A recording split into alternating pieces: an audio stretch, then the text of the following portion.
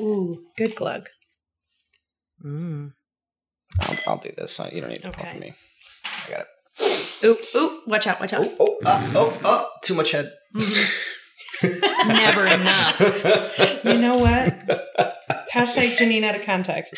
It's just gonna be like those Good Place Out of Context Twitter accounts. Have you seen those? No, but I love that show. It's great. It's just in fact, I think it's Good Place at Good Place Out of Context, but it'll just be a screenshot from the Good Place with the caption totally out of context. So it'll be like, but then people retweet them on appropriate days. So it'll be like, fun fact, Christopher Columbus is in the bad place. And then it'll be like, or just random thing.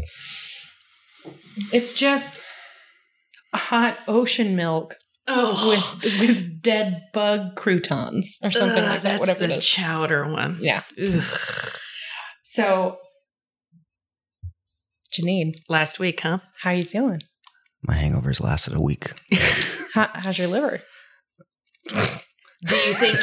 wait, hold on. Let me rephrase that question. Do you think that your liver will ever bounce back? It's bleeding like a cherry. That's for sure. Ooh. Wait, now I just got another level on that. Damn. Well, I'm glad you're alive. Thanks. Well, it's still the weekend. Can I ask you what Monday morning was like? No. Let me ask you this. Huh.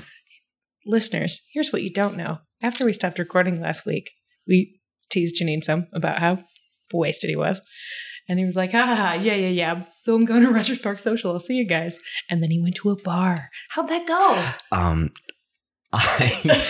So you said, Aaron, I remember you saying, Aaron, you're to the point where they might not serve you. And I was like, no, I'm good. And I got there and they served me. Mm-hmm. But I sat down and my phone was dying. So I was charging it. And then I had a little bit of this beer. And then I was like, nope, this chair is too tough. And I left. You know what? By the chair. You know what? Cheers. Been there. Been there. We've all been there. There is, if you're curious about Rogers Park Social, there's a video of us Julie and I, on our Facebook page pretending to cry because they were out of Miller Lite. So that is how drunk you get at Rogers Park Social. You get drunk enough that you think a novelty video about being really sad that they're out of Miller Lite is a good idea. You know what? I continue to be really sad because they decided to quit selling it. And I understand that because they have so many excellent beers that they want people to try. But you know what? Every fucking once in a while, all I want is a cold can of Miller Lite. They switched to old style. Barf. Welcome to Podlander Drunkcast and Outlander Podcast. I want you to know every week I just wait for somebody to say something funny enough that it's going to be great for me to jump in right after. And this week it was barf. Welcome to Podlander Drunkcast and Outlander Podcast. I'm Allison Shoemaker. I'm Julie Starbird. And that's Janine. Hey. And some of us are more recovered than others from last week. But we are here this week to continue to drink just for you. And I want you all to know, despite the fact that you are directly contributing to the slow downfall of our lives, we love you anyway. And when we're all fucking dying of cirrhosis, we'll say it was worth it. Because all those ladies and some dudes and some people who identify at various non-conformative ways, all the people. And people who don't identify, people who need people. People who need people. Who need us to sit in their office. And get through their day. Writing their coupons. Writing their TPS reports. Doing their data entry. And what they really need is to hear us say, butthole. So, hey, this goes to you. Office workers currently listening to the podcast or people on their commute. I see you, Jen Moniz. You're commuting right now. To you, I say, butthole. Anyway. That is in my top 5 favorite words. Butthole. Butthole. It's just funny to say. I can't even fucking get the L out because it makes me laugh every time. Oh my You guys, we only had one beer. But it was a doozy of an episode. So I mean, I'm still drunk from last week. So yeah. Well, I was going to make that bounce back joke again, but I decided to let it lie. Never mind. Not even going to waste my time making an angry joke about it. Okay. I'm just not. All right. Fuck R. Kelly. That's all. All right. So Allison, let me ask you a question. Yes, ask me a question. Stars was really pushing this episode with a certain hashtag starting again. And as a non-book reader, I have no idea what that means. Did it mean anything to you? Well, it means that they're starting again. Okay. And I have to say, It seems stars, weird. I get it, but like, stop trying to make hashtag starting again happen. It's not happening. It's not. I want you to know neither of these people laughed, and now we can't be friends anymore. I bet half of you laughed. I bet half of you knew what I was doing. I don't understand. It was a Mean Girls reference, you total doofuses. Oh. Boo, you whores. Boo, you horse. That's also a Mean Girls I know reference. that one. Anyway, Patty, I think it is really stupid. Why didn't Daphne, the STARS intern, if you're listening, listen, man, it's okay. You can go ahead and I have to get my elbows off the table. You can go ahead and make whatever hashtags you want. But hashtag print shop is one thing. That's like, particularly to everybody who's read the book, but really anybody who cares about Outlander has been aware that there was a print shop thing on the horizon for months. Like, why wasn't this just hashtag cream de menthe? Why isn't it just the episode title? It should be. It doesn't make any sense. Like, it would have been one thing if it was like hashtag Ian's first time. That would have been great. That would have been a spoiler. Yeah. If it could be like hashtag Team Fergus, fine. I'm all about that. But like Starting again, it just seems very vague. hashtag and like, trefening, I'd accept that. oh, God. But hashtag starting again, it just, maybe they're going to make us use it next week too. That's the only thing I can think of. Because the episode isn't even really about them starting again. No, it's not. It's very confusing. So let's dive right into it. We open the title with the title card this time. Wait, hold on. Let's start again. Hashtag starting again. Well, that was well done. Yeah, that was good. Thanks. That was good. So many stars to give you a fucking show. So Get on it, the Daphne. title card is a whole bunch of dudes sloshing a whole bunch of buckets of water into this thing that looks like a trough that then you realize there's a pump on and a hose, and we're looking at an old-timey fire truck. I want you to know at roughly minute 44, Julie goes, oh. Yeah, it's like, oh, that's why.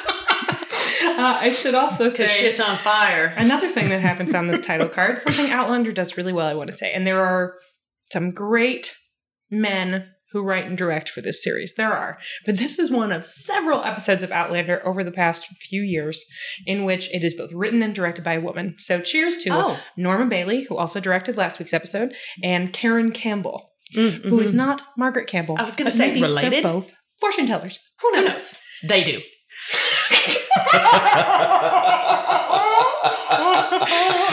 Nailed it. I'm always right there for a psychic Nailed joke. it. Oh, man. Is it last week that you did Janine's tarot cards? No, it was 2 weeks 2 weeks ago. ago. Mm-hmm. Yeah, I was telling a friend about that, and she was like, well, how did it go? And I was like, I was too drunk. I can't remember. I seem to remember a prevalence of swords in your spread, which means difficulties at the time. Well, that's why it felt so accurate. Mostly difficulties processing alcohol within your body. Yeah, you know, let's keep going. Okay. Drink up. Drink up. So then immediately we're back in Jamie's room at Madame Jean. And we are where we left off, and there is Claire and the ruffian, and then she's just going to straight up get raped. The ruffian, by the way, whose name is Barton. I think it's John Barton. John Barton it is.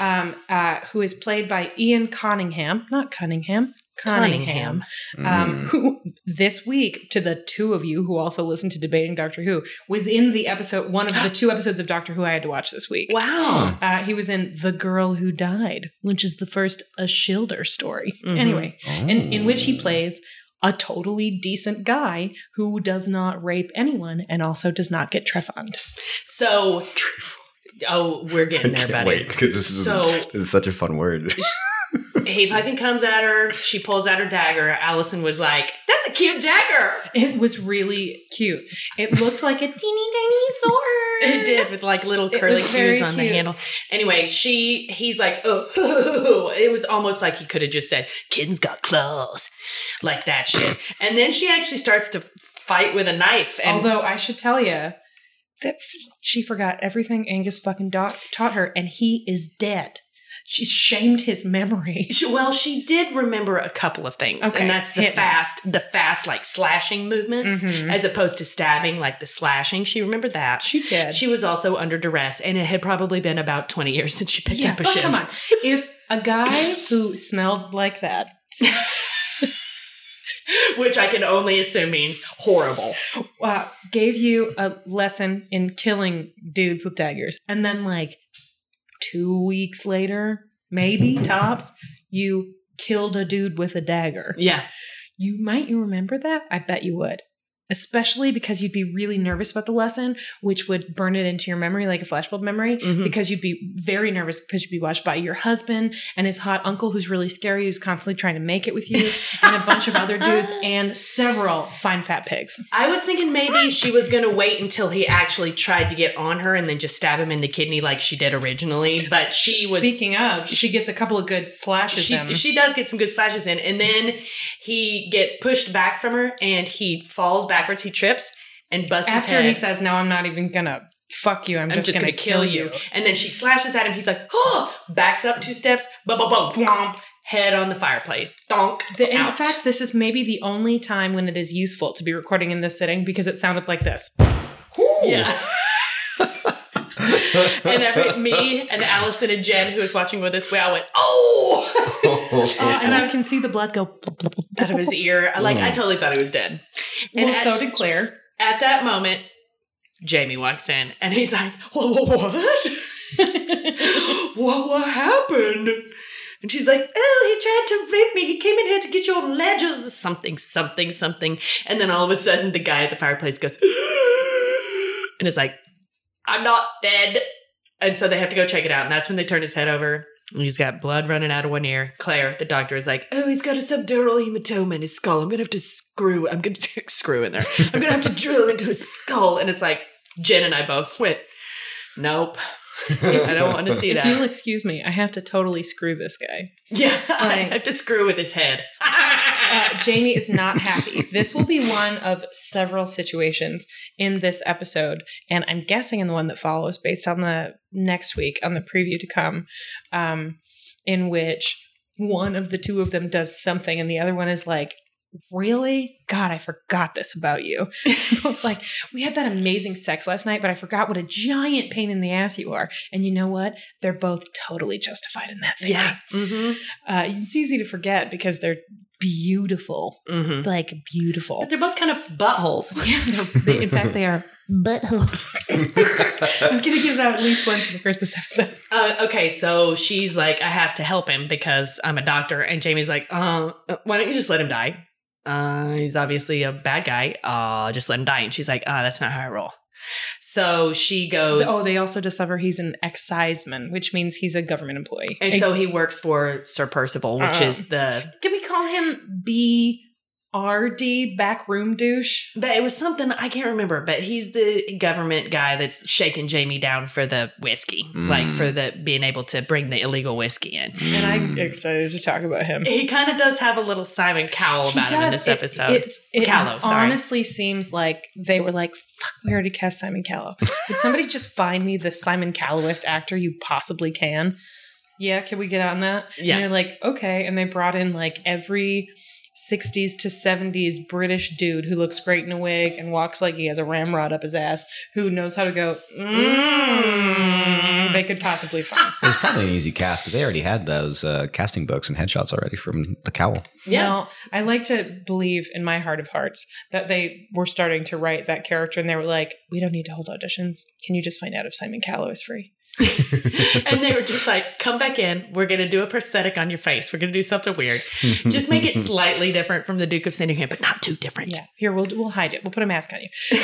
And then Simon Callow was like, okay, it's a job. Okay, maybe. What? Tell me what I get to wear. And then they described the costumes and he was like, yes. And then he went, wait a minute, hold on. Those coats. Yeah. And then everybody in the room laughed. It was more like this. He went, wait, those coats? Yeah. And then they all slapped each other on the back and got to filming. Yeah. Anyway, Patty. So Sir Percival hired this asshole that is now bleeding out on the fireplace. And you find out that he had been sent to Jamie's room to try and find some kind of proof of how much whiskey he was smuggling. For evidence of his smuggling. Because Sir Percival feels that he is not getting enough money to do. He feels like he's getting the raw deal. Obviously, he's not.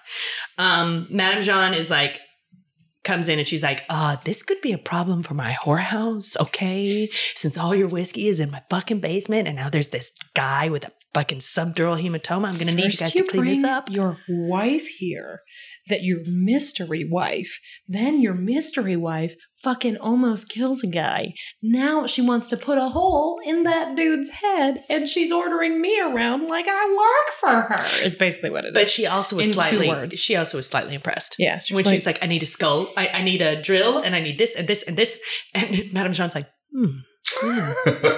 She knows what she's talking about. So, well, then we get a montage. Well, it's not really a montage, but a scene of all the guys hurriedly moving all of the whiskey casks out of Madame Jean's basement. And I'm all like, moving the casks out of the whorehouse like it's Tuesday. They're all just like, do, whistle while you work. They're all scared, of course. They need it. It's a time pressure situation. and Ian's in there, and Ian says, well, also, shouldn't we be worried about the print shop? What if they go to the print shop? Turns out that Ian, pretty dumb in some ways, pretty smart in others. Mm-hmm. But this is one of the times he's pretty smart. And Jamie is like, Nah. what on earth could possibly happen there? Oh, I could be accused of a much worse crime that I definitely committed, and they could find ample evidence With of it. shit tons of proof. That doesn't matter. Mm-hmm. Fuck it. Let's just sell this booze, get it out of the basement, and then we can go about our business. Right. And then we flash to the apothecary where Claire has to go get the stuff for her old-timey surgery. And there's this very entitled old white man at the counter asking about things for his sister. And she tries to cut in front of him. She's like, it's an emergency. And he's like, so is my sister. And then there's this fight. And Claire just goes, hey, you know what? I'm a healer. I got some skills. If I promise to come and see your sister, can I just get in here and get my shit and get the fuck out of here? So he's like, all right. And then she steps up and she's like, I need laudanum, blah, di, do, ba, di. And she lists like 6 things. And the apothecary? Yes. Yeah, is all like, oh, damn. And then like turns around and goes and gets it. And then Archibald Campbell is like, all right, you seem to know what you're doing. My sister's name is Margaret Campbell. You can come to my house tomorrow and see my sister. And because of my generosity in letting you go first, it's gonna be free. Yeah, isn't it? I'm not gonna pay you for your And visit. she's like, you don't even know Whatever. me. You don't understand me because like I haven't charged for anything in a zillion years. Ever. Except for then I got hot, rich doctor money. But before that, I would be like, what, you need your tooth pulled? That's fine. No problem. If Just you've give me got, the a fine pliers. fat pig to spare, I'll take it. But here, just give me the pliers.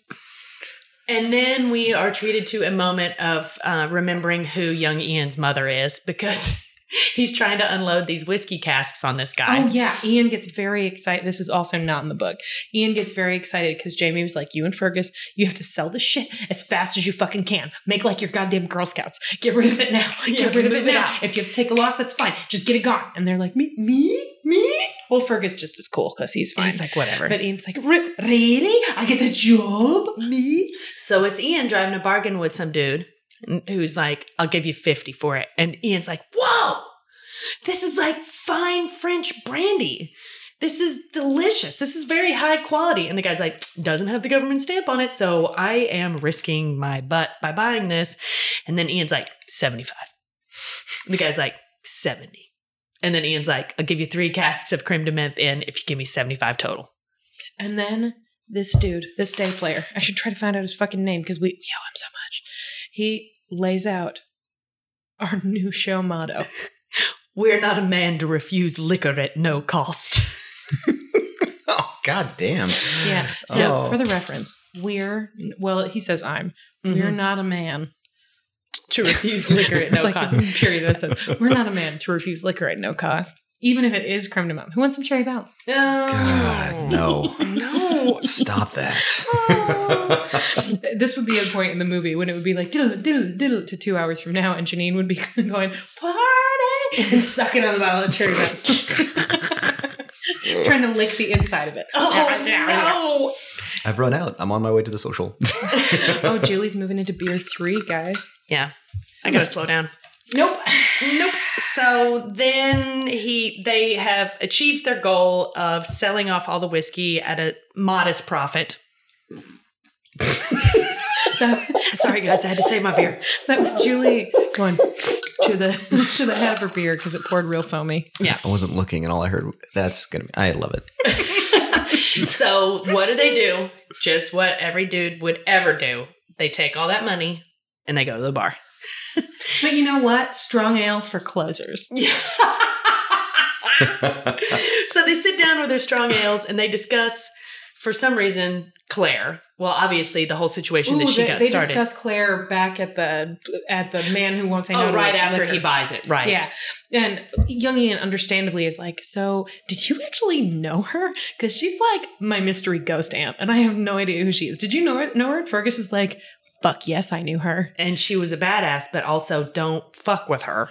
There were rumors that she took lives, and you're like, no, she did. Oh yes, she absolutely did. Yeah, she absolutely did. This is a good episode for remembering that while they are hot and they have hot sex and they are fundamentally decent people, I would say, Claire and Jamie are also pretty fucked up. They killers. do some really shitty things. Among them, fucking murdering people. Mm-hmm. It's bad. Which is not good. Yeah, just don't murder people. So then at the bar... no, that's just them talking about, sorry, this is before the bar. Bar doesn't happen yet. Yes. So they are talking about Claire, and then Fergus says a line that I really like about Claire and what the situation has become here. She's great, but I believe she's put us in a bit of a catastrophe. Which I was like, you know what? I need to start using that. Just a bit of a catastrophe. I want to say something about César Domboy, I think is how it's pronounced. César Domboy. There's this, because I'm re-listening to the audiobooks right now, trying to refresh my memory. By the way, I want to thank everybody who reached out to me to personally remind me of an upcoming plot point that explains why Claire didn't come to the past with 97 packs of birth control. Thank you for reminding me. I feel stupid for forgetting. All will be explained. Anyway, Patty. So, César Domboy. I've been re-listening to the audiobooks to refresh myself. And there was a line, and I think it's in Drums of Autumn, near the beginning of Drums of Autumn, where Claire watches Fergus talking to someone who looks really surprised, and she can't figure out if the guy who's surprised is surprised because of Fergus's hand, which in the books is a hook and not a wooden hand. Or it's very piratey and hot. Well, no, I just thought of Buster immediately. Like, I went straight Buster Blue. Of course, loose seal. Of course, Fergus is way more smooth, but way more smooth. Mm-hmm. He took one look at the lady across the room and said, "She's a blurry area with points." It's my favorite Buster line. One of many, anyway. So she's trying to figure out if he's surprised because of the hook hand or because of Fergus's, quote, unique patois. Because Fergus has a French accent with like weird Scots thrown in. And because he was a kid, right? Right. Mm-hmm. So he's like, he grew up in France and then I'm assuming continued to speak French with Jamie because Jamie speaks French. So I'm sure they spoke French sometimes.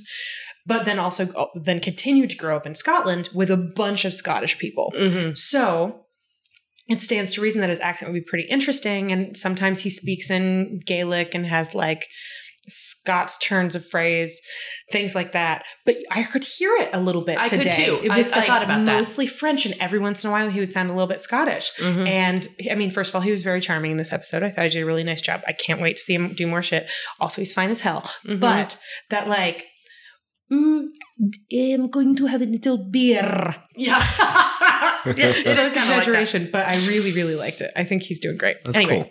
Okay, so then we get back to the whorehouse room where Dumpy McDumperton's laying on the bed bleeding out, and Claire reaches into her sweet ass pocket and pulls out her modern surgical roll. With this costume. Terry Dressbach, I fucking love this costume. It's like her hand just disappears into the side of the skirt and pulls out. It's a Mary Poppins bag. Yeah, a leather roll filled with scalpels and scissors. And I'm completely reminded of in The Name of the Wind. With the cloak. Yes, totally. I think that's why I like this so much, because it's just like, well, that's a good story.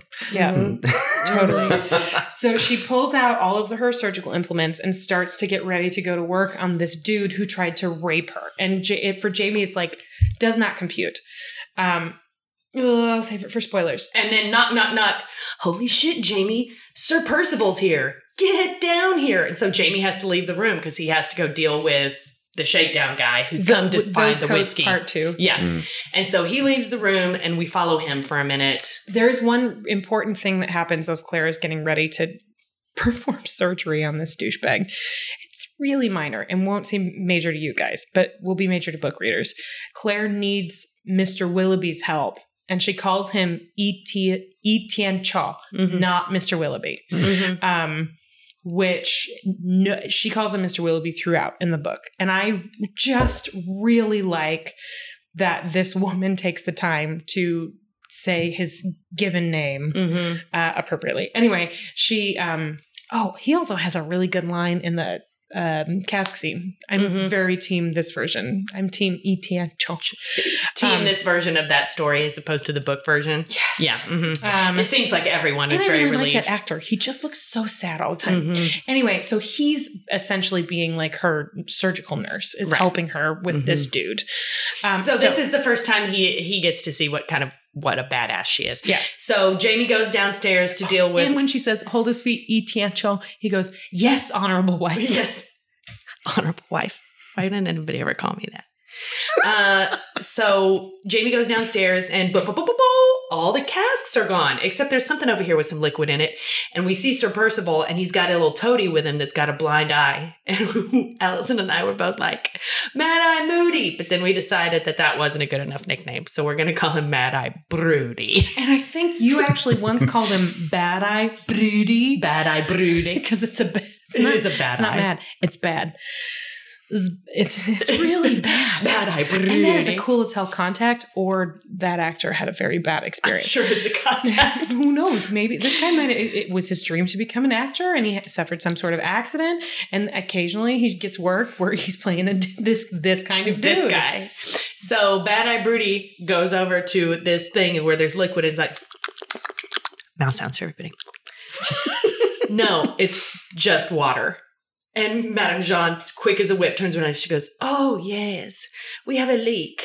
And I'm always forever. That's why I can't store anything down here. God, she's so fast. And they're like, all right, we'll get you next time, Fraser. Oh, God, he has. Did you write down any of his little sick burns? I wrote down the sick burn that Sir Percival had in this scene is, don't make me regret hiring you.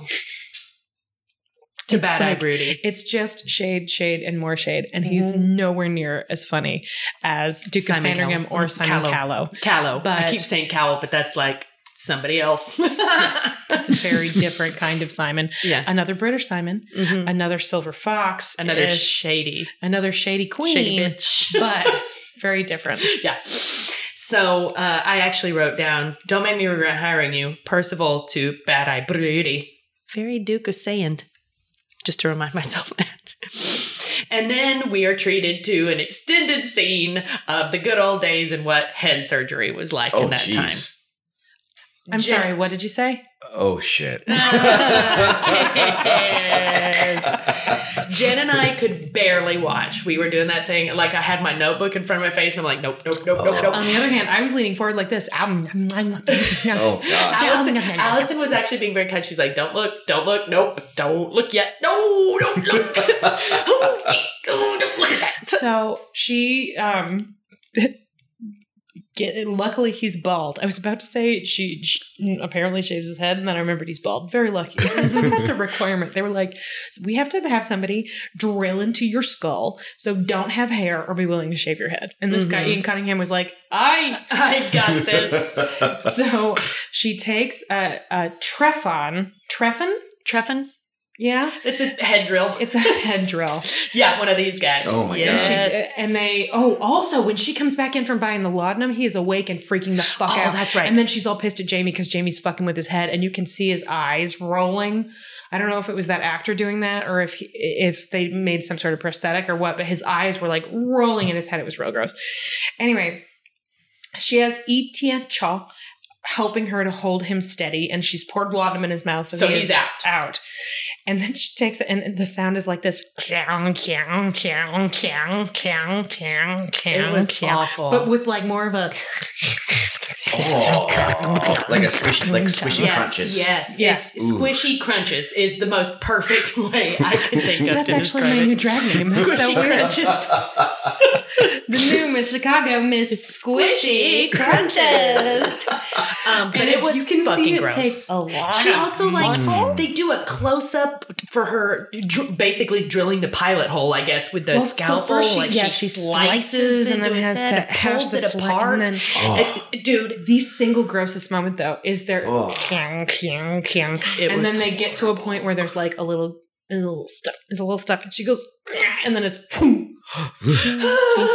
See, I can barely even handle that right now, and I'm not even watching it. Oh gosh! And then it's like. Look what I wrote. The sounds. Because they were watching. I want to say great effect. Good Foley. I'm assuming most of you watched the little bonus thingies at the end. But they took basically a full cast of the actor's upper body so that they could build something that Katrina could drill into. She took trephining lessons. I don't know how you take trephining lessons. But she took trephining lessons probably into a cantaloupe. I'm hoping. Right. Maybe a muskmelon. Maybe a mid-sized pumpkin. Are cantaloupes and muskmelons the same thing? Are they? I don't know. Are they? We're going to have to look that up. Does Not now, though. Know? Somebody let us know on the Twitters. I bet it was a mid-sized pumpkin. And then I wrote the good old days. And then I wrote, somebody get me a bucket. And so she's successful.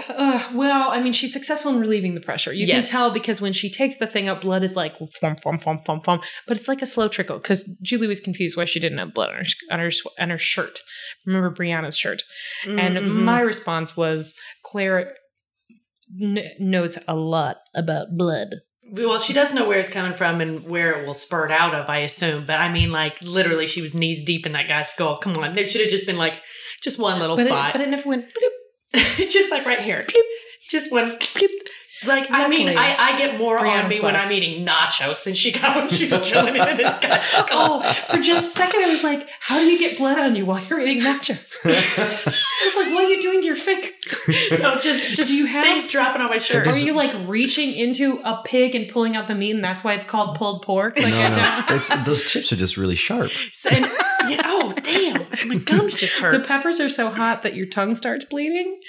Anyway. And so Jamie comes back to the room after she's done this, and unfortunately, or fortunately, because he was a real shitbag, this guy died. And Claire is very sad. She's very shaken. Because she hasn't lost many patients. And it is definitely not because she just trephined a dude, because even though I'm guessing she only knew how to do that because of like history books. Because there's not medical history. Maybe when she was a nurse, were they maybe still trephining? They might have had to do that on the battleground. Absolutely. Maybe. Yeah. Yeah. Because they wouldn't anymore. Well, this certainly relieved pressure from the brain, but not with a fucking trephin. Well, like in the 60s, I imagine that was still a thing. Is it? We're gonna Google. Look this up. Maybe. Well, I mean, I'm gonna have the power. Well, I'm gonna say that probably in World War II, she might have had to do it on the battleground. Or assist with it somehow. I'm gonna Google this shit. Also, maybe she had to do it when she was working with Madame Hildegard, or Sister Hildegard, or whatever. In the what ifs? Now we're conjecturing. Hôpital des Anges. I cannot believe I fucking remembered that. That's so awesome. And so cool. So Jamie comes in. She's sad, and he says, "God made this decision, whatever." And Claire's like, I forgot to tell you, I'm a fucking atheist. Hey, papist, I'm an atheist. She's not. Well, she's like, God had nothing to do with this, which is fucking true because there is no God. Anyway, Patty. Okay, so trephining, also known as trephination, or making a burr hole. You know what burr hole sounds like? Butthole. Butthole. I did it that time. You did it? Yeah. Okay. Pre-modern Europe. Okay, so maybe not. and Renaissance periods, graveyards of pre-Christian. This custom suddenly disappears with the onset of the Christian era. Modern medical practices, the prefrontal luectomy. Luectomy, I don't know, a precursor to lobotomy, was performed by cutting a trephine hole in the skull, inserting instrument, and destroying parts of the brain, right? Trepanation is a treatment used for epidural and subdural hematomas. That's this. And for surgical access to certain other neurosurgical procedures. Modern surgeons generally use the term craniotomy for this procedure. The removed piece of skull is typically replaced as soon as possible. If the bone is not replaced, then the procedure is considered a craniectomy. Trepanation instruments are now available with diamond-coated rims, which are less traumatic than the classical treffins with sharp teeth. No, shut your computer. Shut your computer. They are smooth to soft tissues and cut only bone. So I guess we do treffin. There's got to be, there has to be something. Trefan. Speaking of a drag name, Trefan. There has to be Trefanation. There has to be a modern equivalent because there are certain procedures where you do have to drill into a skull. I think now you just take a screwdriver, go point, sawzall. A screw gun. Okay, gross. So you know what? Janine just showed us we're at 35 minutes, and I am totally fine with 5 of those minutes just being jokes about trepanation. I'm totally cool with that. So Claire and Jamie kind of have a little fight about it, and Jamie sees that Claire feels bad about it, and he's trying to make her feel better, and then she's like, you know what? I got another patient I got to go see. Well, she also says, for the last 14 years of my life, this is what I've been dedicated to. I work really hard. I rarely lose a patient. Mm-hmm. And all doctors lose patients. But I believe her when she says she's really good because, man, she had a lot of very intense practice. Mm-hmm. And then she's like, I got another patient. And this is when we're treated to Margaret Campbell. Well, Jamie is not happy about the other patient. Right. Well, and all of this matters because if there is one arc through this episode, it's Claire and Jamie constantly being like, oh, right. Really? I forgot that you kind of suck. So she's just going to go, in his mind, just going to go off in the city to people she doesn't know and not be around while he's in this crisis and, more importantly, not be in a place that's safe. Although, in Claire's defense, he left her in a place that's safe and she almost got fucking raped. Although, in my defense, I think it's a little dumb that somebody would be like, well, 6 hours ago, somebody tried to rape me after I traveled through time, but no worries. I'm going to travel the city all by myself. I'm just going to go walk down the street. I'm just going to go. And to each their own. But without going into details, and no, nobody tried to rape me, but experienced a kind of traumatic thing a couple of weeks ago. And I still don't like walking to work by myself. Mm-hmm. I'm doing it, but I still don't. Mm-hmm. That said, I am a fucking wimp. So, oh no, it's true. So that is interrupted by Ian and Fergus at the bar with their new dough. I love this scene. And it's Fergus and young Ian being dudes, hanging out. I mean, like real male friendship model here. They are adorable together.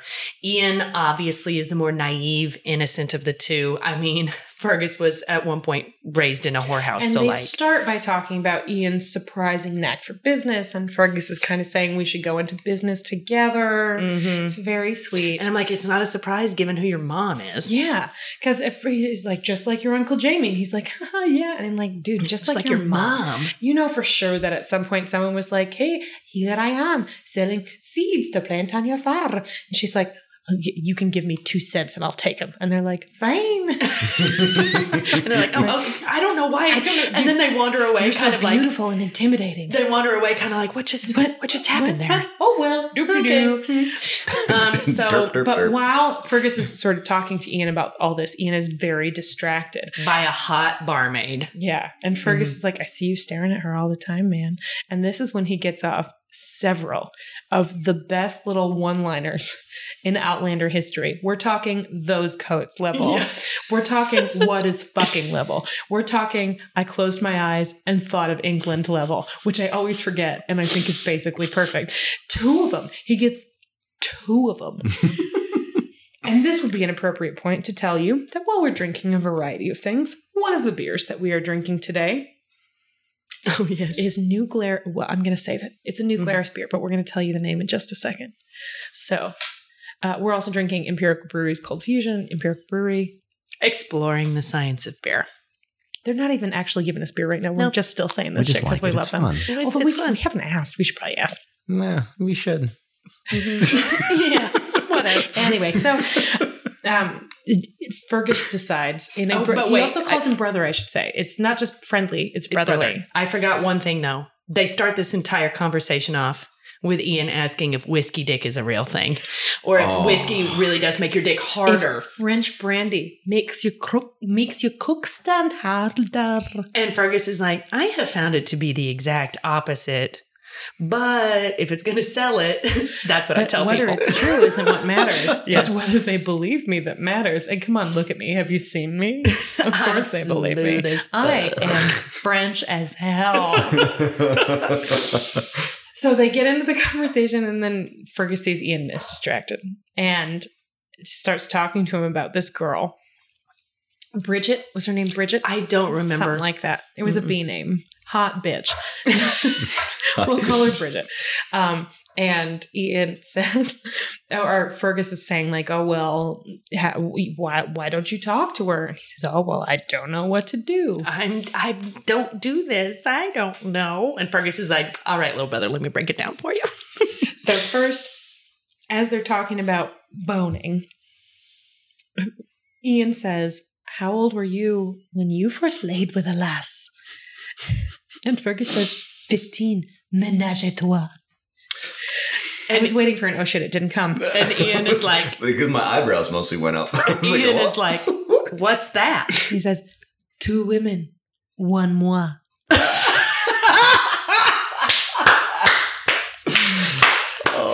the beer this we is were when I drinking tell earlier. you, by complete coincidence, because I could never have seen this coming, Jen Moniz brought with her a 6-pack of New Glarus Brewing Company's delicious 2 women. And I swear to God, I'm going to take a picture, I'm going to put it on the internet, and that's going to mean it's true. That's a line from this week's Crazy Ex-Girlfriend, by the way. It was on the internet. It must be true. Mm-hmm. So, 2 women. 2 women, 1 moi. What an awesome fucking Fergus. And then he says, it was a religious experience. He's fucking 15. Jeez. It's very charming. We all 3 of us were like, pause it, and then we just kind of cackled for a while. Yeah. Oh, it was so good. Yeah. So, César Dumboy. Good job. 2 women, 1 moi. And that's coming back. It's the perfect Forever. level of yeah, we're going to be saying, we need 2 beers, 1 moi. Forever. Yeah, 1 wise. What do we have to eat today? 2 dips, 1 moi. Well, it's a callback to one of our other favorite jokes. Who has 2 thumbs and speaks limited French? This moi. Yeah, this is of all Julie. So Julie and I love 30 Rock, and at some point, if we haven't already done so, at some point in one of these episodes, you're just going to hear us go, "Oh, Katie." I'm pretty sure we've probably already and done it's that. It's every once in a while, like I'm going to guess on. every 4 months or so. Julie and I watch the exact same episode of 30 Rock just for this Tracy Morgan monologue. Anyway, but my favorite line from 30 Rock is, "Who's got 2 thumbs, speaks limited French, and hasn't cried once today? This moi." It makes me laugh every time, and you're totally right. That it's a callback. Anyway, it's good. That's the first of 2 great lines he has in this shit. So, and then the other one, then he talks him through, like, how do you talk to a lady? First of all, look her deep in the eyes and tell her. Give you the essentials. You just tell her she's the most beautiful woman you've ever seen. And then ask her if she wants a drink and tell her you will get her whatever her heart desires. And then the most important one, step 3, repeat step 1 and 2 over and over and over again. And it's like, you know what, Fergus? You're right. And it's good, like, comedy banter, too, because he, César Dumboy, is laying it down.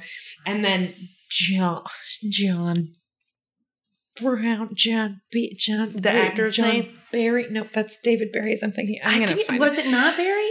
No, it's John. Anyway, John Cutesy blonde her face. I don't know. John Bell. Thank you, John Bell. Goes, and then what comes next? He's like, very important. Repeat steps 1 and 2. But he is 100% right. And then he reaches up his hand. The hot bitch comes over. Fergus, hat tip, takes his leave. And then the waitress is like, can I get you something? And Ian's like, no. And she's like, I really thought I saw your friend beckoning me over. And he's like, you're the most bonny lass in this place. And she goes, Can I buy you a drink? Anything your heart desires. And his eyes are huge. And then she's a beautiful woman. She is very hot. Just looks at him, and some tiny part of her heart goes, look at this cute little thing. Look at this thing. I'm And she's going to be able to train this bitch. And she plops her ass right down. and she says, Whiskey. whiskey. It's And we a all great cheered, scene. and it was adorable. It's a really great scene. Now we're treated to some shittiness. Claire goes to the Campbell home to treat, what's her name? Margaret Campbell, who is obviously suffering from some sort of either mental illness or possible Neurological disorder. We don't know. But her brother, Arthur, who's the worst, has been keeping her doped up because he can't deal with the fact that she has outbursts where he can't take her outside because she'll run up to somebody and touch them and say inappropriate things. And so it's, difficult for him. So he tries to keep her doped up, except for when he pimps her out as a psychic. Oh. Yeah. Oh. So he really is just the shit king of shit mountain. He stinks. Fuck this guy. He's the worst. So really what he's trying to do is find drugs to keep her calm because they're about to get on a boat and go on a long trip. We don't find that out till the end of the scene. But then Claire sits down and this woman is obviously out of her gourd on some sort of laudanum style. He's been giving her laudanum, which is essentially opium, right?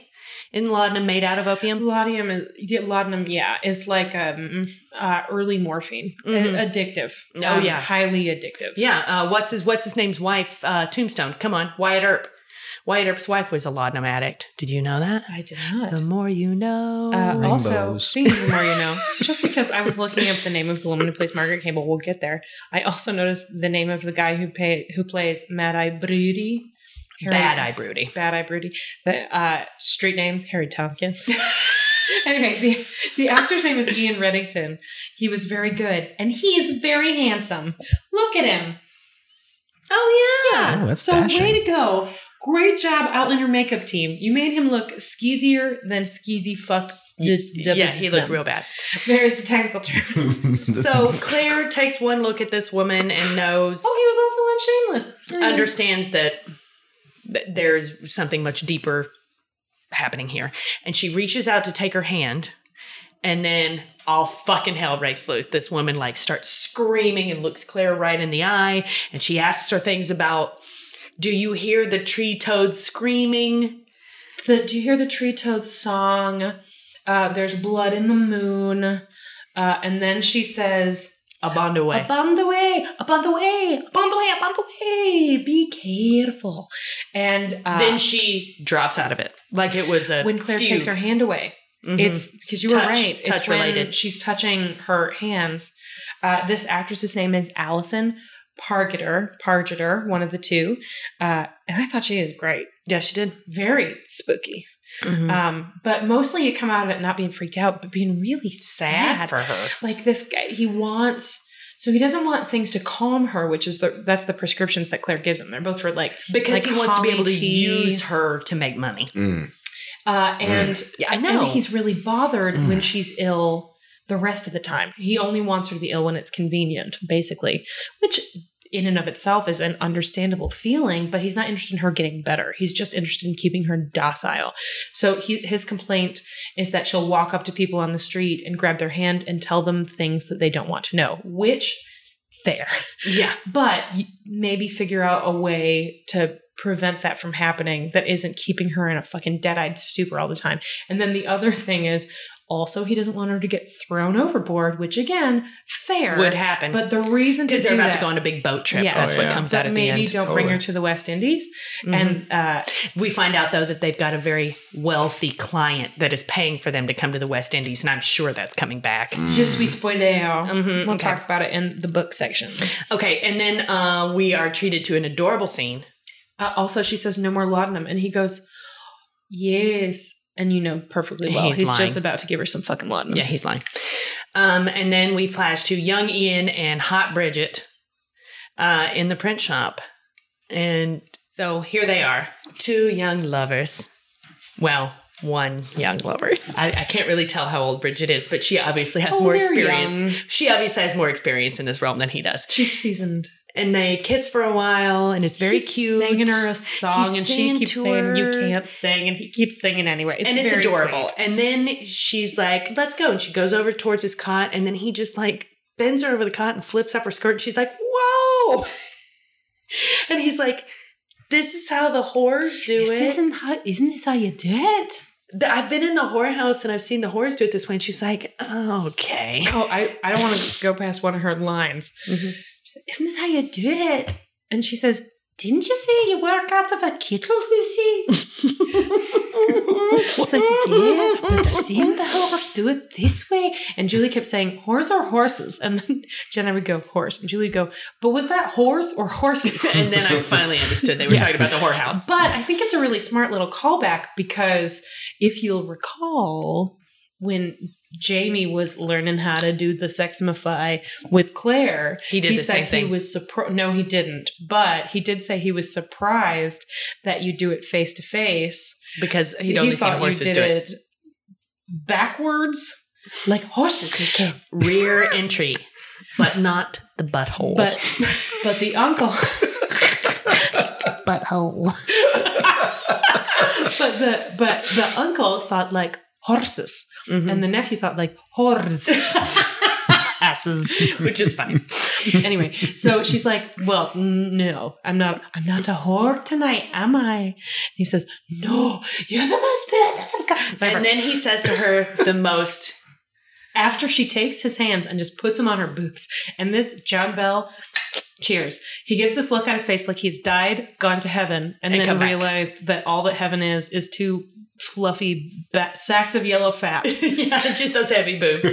And he looks at her and he says, tell me how you like it and I will do whatever you want. And we're all like, yay! And like this, whatever you want. And she's just like, you got it. Great. Lay down, bitch. Lay down. And he's like, okay. It's great. It's great. And then we flash back Campsite rule, man, to Claire and Jamie, and she comes back from visiting Margaret Campbell, and she says, "What happened to the guy?" And Jamie's like, "We put his dead body in a cask of creme de menthe." Title. And she's like, "But won't somebody drink that?" And he's like, "Nobody in Scotland drinks creme de menthe. We drink whiskey." Like somebody is. Also, it'll be really well preserved. Right. Whoa. Can you imagine someday somebody's going to be like, I don't know, fucking flinchy. It's going to be like, you know what I would like to go with my haggis and my whatever this is, my strong ale. My pottage. My pottage. You know what would really, really pair well with that? Creme de menthe. Right. And they're going to be like, okay, hold on. And they're going to tap the keg. Tap it. And it's going to be like, glug, glug, glug, glug, smell. and then just a piece of hair is going to come out. Like no, a toenail. No, a small, perfectly circular piece of skull. It's going to come out. God damn it. Ugh. So they're having that discussion. And then Madame Jean shows up and says, hey, Jamie, Ian is here to see you. And here's Daddy. Oh, his hair is gray and long, but he's still the same charmer. He is very surprised to see Claire. Yeah, it's kind of weird. So here's the thing I'm not going to say for the spoiler section because it doesn't matter. Mm-hmm. In the books, I'm sorry. In the books. There's some that was for you, Jen Lander, drunk Lynn. Butthole. You can't do it. Butthole. So in the books, the whole thing with Claire not having clothes, part of it's a result of them being, it's going to sound so dramatic, and it is. Part of it's the result of them being chased through the streets and somebody rips her dress. Oh yeah, you told me about that. You mentioned that last week. So then she can't get clothes, so she doesn't, and she can't get breakfast, and there's all of this chaos because this maid couldn't come in, which we'll talk about in the spoiler section. There's a reason for that. And so she goes down to have breakfast with the whores, and then the madam sends her back upstairs. Woman's secret. Right, hashtag woman's secret. But before Jamie leaves, Ian shows up and knocks on the door to come into the room and is shocked that he's in a brothel, like knew that he was that his business was unsavory, but didn't realize that he was living in a whorehouse. And is being a little judgy and concerned. And Claire is naked in bed, hiding under a sheet. And Jamie comes over to try to explain to Ian what's going on and just yanks the top of the sheet down just to her head. Just to her head. Okay. Don't worry. And she goes, hello. Been a long time, hasn't it? And then he doesn't immediately die of shock. So I actually think it's a very like, he's very happy, obviously, but it's a very like funny, jokey scene. But it's also that and I think this is tonally way better, honestly. I think there's something underlying it too, though, which is, why didn't you tell us? There's kind of like a weird, like he's happy to see her, but he's astounded. Like, where have you been? Where did you go? Yes. And they do the whole Boston blah, blah, blah lie. Well, not lie, but different time. And she says, I thought Jamie had died. And he just seems a little bit off about like, why wouldn't you have come and why wouldn't you come back? Why didn't you come to us? Right. He doesn't say that, but there's this undercurrent. Like, this actor is very good. There's this undercurrent of... And his eyes are filled with tears. I don't 100% pick up what you're putting down, but I'm just glad to see you. That's what it felt like to me. Yes. Yeah. But he says, Jenny and I grieved you for many years. Yeah. And that's like... Burn. And in... Claire's defense, Jamie might have said something other than, she's gone, don't ever talk to me about it again. Mm-hmm. He might have said just something. He might have said something. I sent her to France. I sent her to Boston. Mm-hmm. I don't know. Mm-hmm. Or he could have just said, she's dead and not she's gone.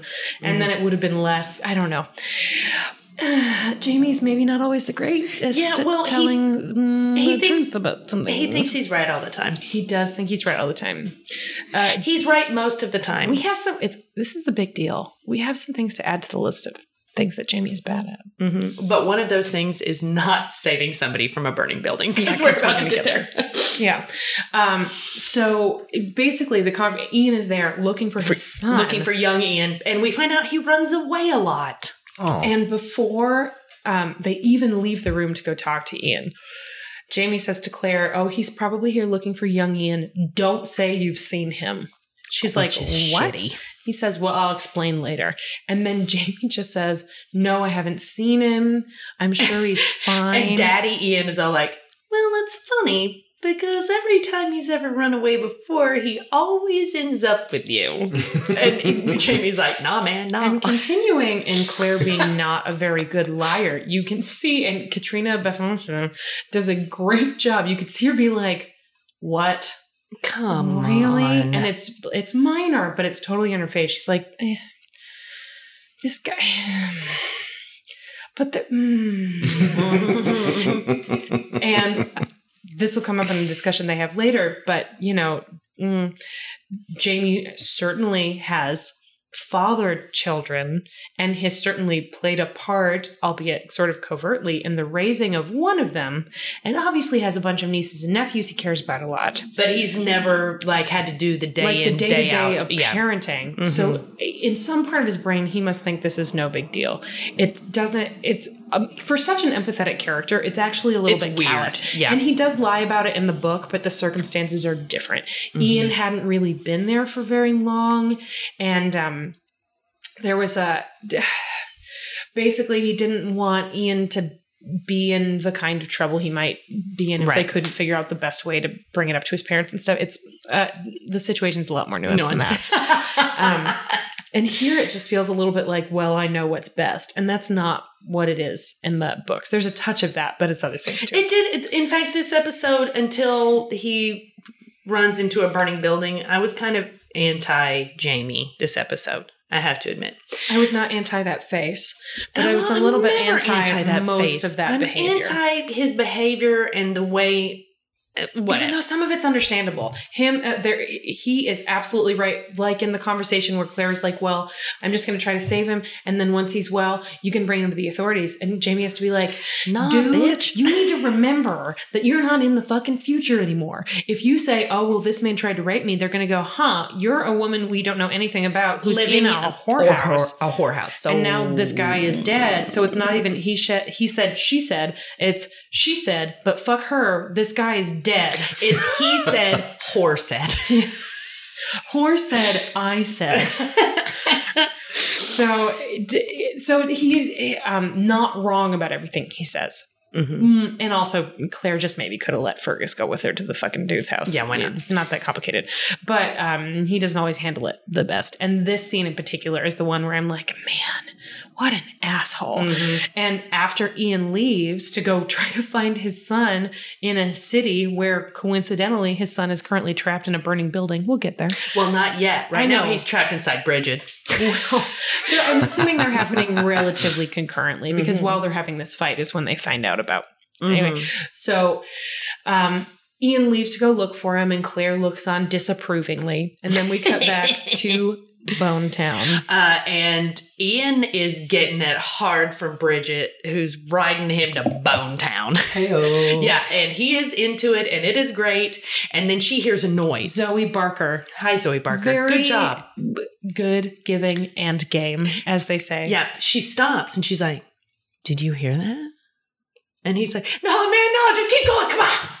And then she starts again, and then you definitely hear a sound, and he's like, I heard that. And so they stand up and they look through the window in the print shop, and they see Bad Eye Broody is there tossling through all of Jamie's shit, trying to find a cask of whiskey. And he keeps turning his head in one direction or the other to try to see what's around him. and his hair is flapping in the wind. What's the name of the actor, Brendan Gleeson, that plays Mad Eye Moody? Yeah. Yeah, wow. Okay. Also, he was very good. That's Brody Crush Jr. Never mind. I was going to try to find a way to bring David Tennant up again. I mean, we'll take the time. I'm always down with the David Tennant. Young Ian goes to confront Bad Eye Broody. Seriously, have you seen that hair? Okay, I know, he looks very good. Young Ian goes to confront Bad Eye Broody, who can't find anything. He can't find any whiskey. And he's like, you're not going to find anything here. And then he starts fighting. Well, first of all, he tells the woman to get the fuck out. He's like, Bridget, I love you. First thing. Hope I see you soon. Go out this door. There's a door to the alleyway. Run. Don't turn back. Run and do not look back. GTFO, you beautiful, beautiful lass. Thank you for what you did for me this evening. And then he goes in and confronts Bad Eye Broody. It does not go well. They get into a scuffle. At one point, Bad Eye Broody throws him up against a cabinet wall, and the door opens, and what's inside? Seditious pamphlets. Seditious magazines. Oh, shit. Yeah, oh shit is right. So this is worse than bootlegging because this is treason. God right? Damn. From someone who is already pardoned for treason. Mm-hmm. So... working under a secret identity. This is really bad all around. And I have to say, Jamie was all like, no, they're so well hidden. No one is going to ever find them. They're in a cabinet. No, they're in some sort of secret panel because Ian talks about it later. Yeah. But all apparently you have to do is throw one teenage boy with a halfie into the secret it's the panel. halfie that put it over the edge. Right. That was the extra weight. It was just that tiny, tiny bit of engorged appendage. And it just popped right open like a lass's dress. And then there are all of these seditious pamphlets. So Bad Eye Broody's all like flipping through it. I'm very interested in your newsletter. This is going to go over real well with Sir Percival. He shoves a bunch of them. Bad news. He's shoving him into his coat. No. They scrub. And then let's talk about what happens next. Young Ian turns around and there's a stove with something boiling on it. First of all, What the fuck? why? I know Young Ian Maybe lives Jordy's there. around. Nope, Jordy quit. That's Yeah, but- very clear. Jordy does not Jamie work was here. going to go back and convince Jordy to come back. But you know what it did to me though? It really did nothing to quell my normal, like I'm in the middle of my day somewhere in the loop when I go, did I leave the oven on? Has anyone ever had that moment where you're just like, holy shit, is my gas flooding my home right now? Yes. Because who left this The hearth fire situation on. happening? It looks like maybe it's glue. maybe for the printing, but like seriously, it's a live fire. Elbows, bitch. Sorry, around a whole bunch of paper. Like paper, fire. Everywhere. bam. Paper everywhere. Paper hanging from the ceiling. Paper in stacks in secret boner compartments. Like paper. So young Ian turns around and grabs a ladle of whatever the glue is. You're right, I think it is glue. Probably glue. And throws it at Bad Eye Broody's face. Hits him in the good eye. Oh, no. I think it hits him in the bad eye. Whatever. Because he doesn't immediately fall over and start yelling, I'm blind, I'm blind. I got a touch of the dizzies. Oh, second Arrested Development. So they scrap.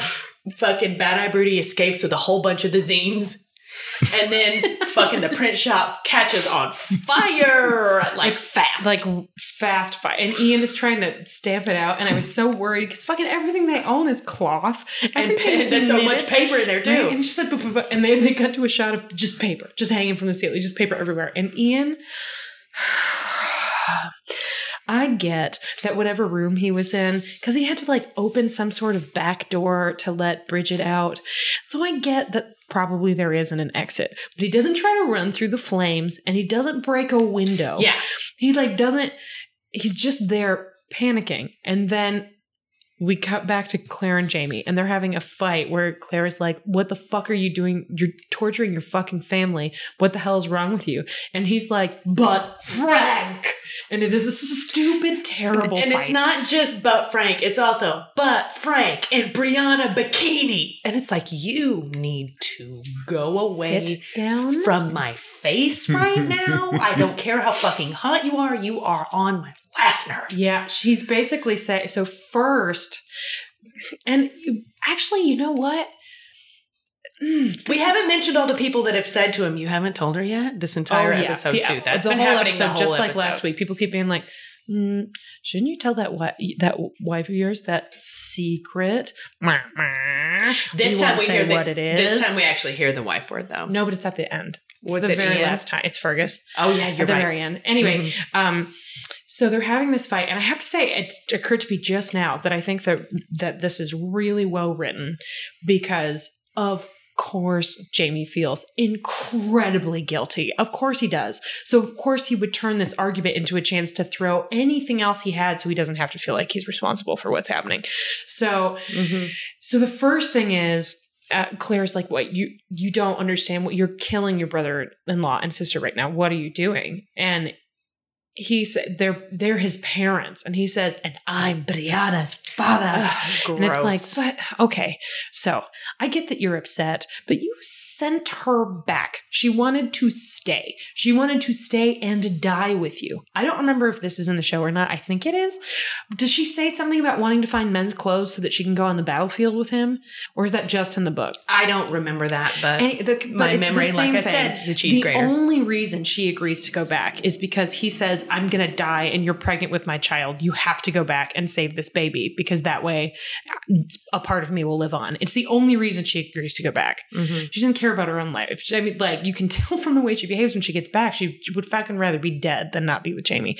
So there's that. So And first he's like, what about lying? Why you lied, and she's like, you lied, and then she says, white lies that don't because harm she somebody. said, when did you start lying to your family? And he's like, well, you're forgetting that we lied our way through our whole lives together. She Paris, says, white lies are different. And he goes, I didn't know there were shades of lies. I didn't realize lies had shades, and my response was, that did though. Very shady. And she's understandably like, well, but it's not, you're emotionally torturing your relatives for no good reason. And that's when he's like, yeah, well, I'm Brianna's father. And she's like, and then he starts pushing her about Frank. And she says, Frank Randall was a great father to Brianna, which he was. And we know that because we have watched the television show. It's like, oh yeah, I bet he was. Was he a great husband to you too? She's like, I have no idea what you're talking about. I was very fun. I cared for him deeply. I didn't love him after. I loved him before you. Yes, because he says, I haven't fallen in love with anyone. Have you fallen in love with anyone? And then he actually says, did you love Frank? And she's like, I cared for him very deeply, and I did love him once before you, but you need to back the, what the fuck is wrong with you? Also, pretty rich. He coming is from a freaking guy who's still hiding a secret and we don't know what it is. Yeah. Like, nah, then it's, oh, well, it seems like he must have been a great parent because of the fucking bikini photo. Blow me. Oh, Jesus. Blow me. and she at the touch says, oh, it's all the girls wear them. It's a different time. And then he starts talking about her virtue. And at your point, like, oh my God, dude, remember that time you took an entire episode to learn you shouldn't beat your fucking wife? We're going to need you to fast forward to the point when you're not, like, she brought you a picture of your daughter looking happy and healthy. That is the only thing that fucking matters. It's the only thing that matters. And then she says, well, that's rich coming from someone living in a whorehouse, which fair point. fair fucking point. And then they are continuing to have this terrible argument. And then, boom, somebody comes in, Madame Jean, and says, your print shop's on fire. By the way, Damn! randomly looks like she's wearing a retainer in this scene. I She's didn't not. notice I it. think she must just have really shiny teeth. Or and it was hitting. donkey dentures. No, I think it was shiny teeth. What? I forgot about the donkey. She's teeth. got donkey teeth. Oh, elbows. Sorry. And then so they have to go running to the print shop. Cut back to the print shop, And it's on fucking it's fire. on so much fire. And Jamie, Jamie. It's so on fire. He's It's like- practically a Pitbull song. Fireball. Oh my god. Oh, Julie, we missed our song joke. Which one? Ah, Wait, we're going to bring it back. We're going to we? bring it back. Okay. Yes, we will bring it back. So let's just get through the episode first and we'll bring it back. So Jamie runs into the fucking on fire print shop because he's like, Ian's in there.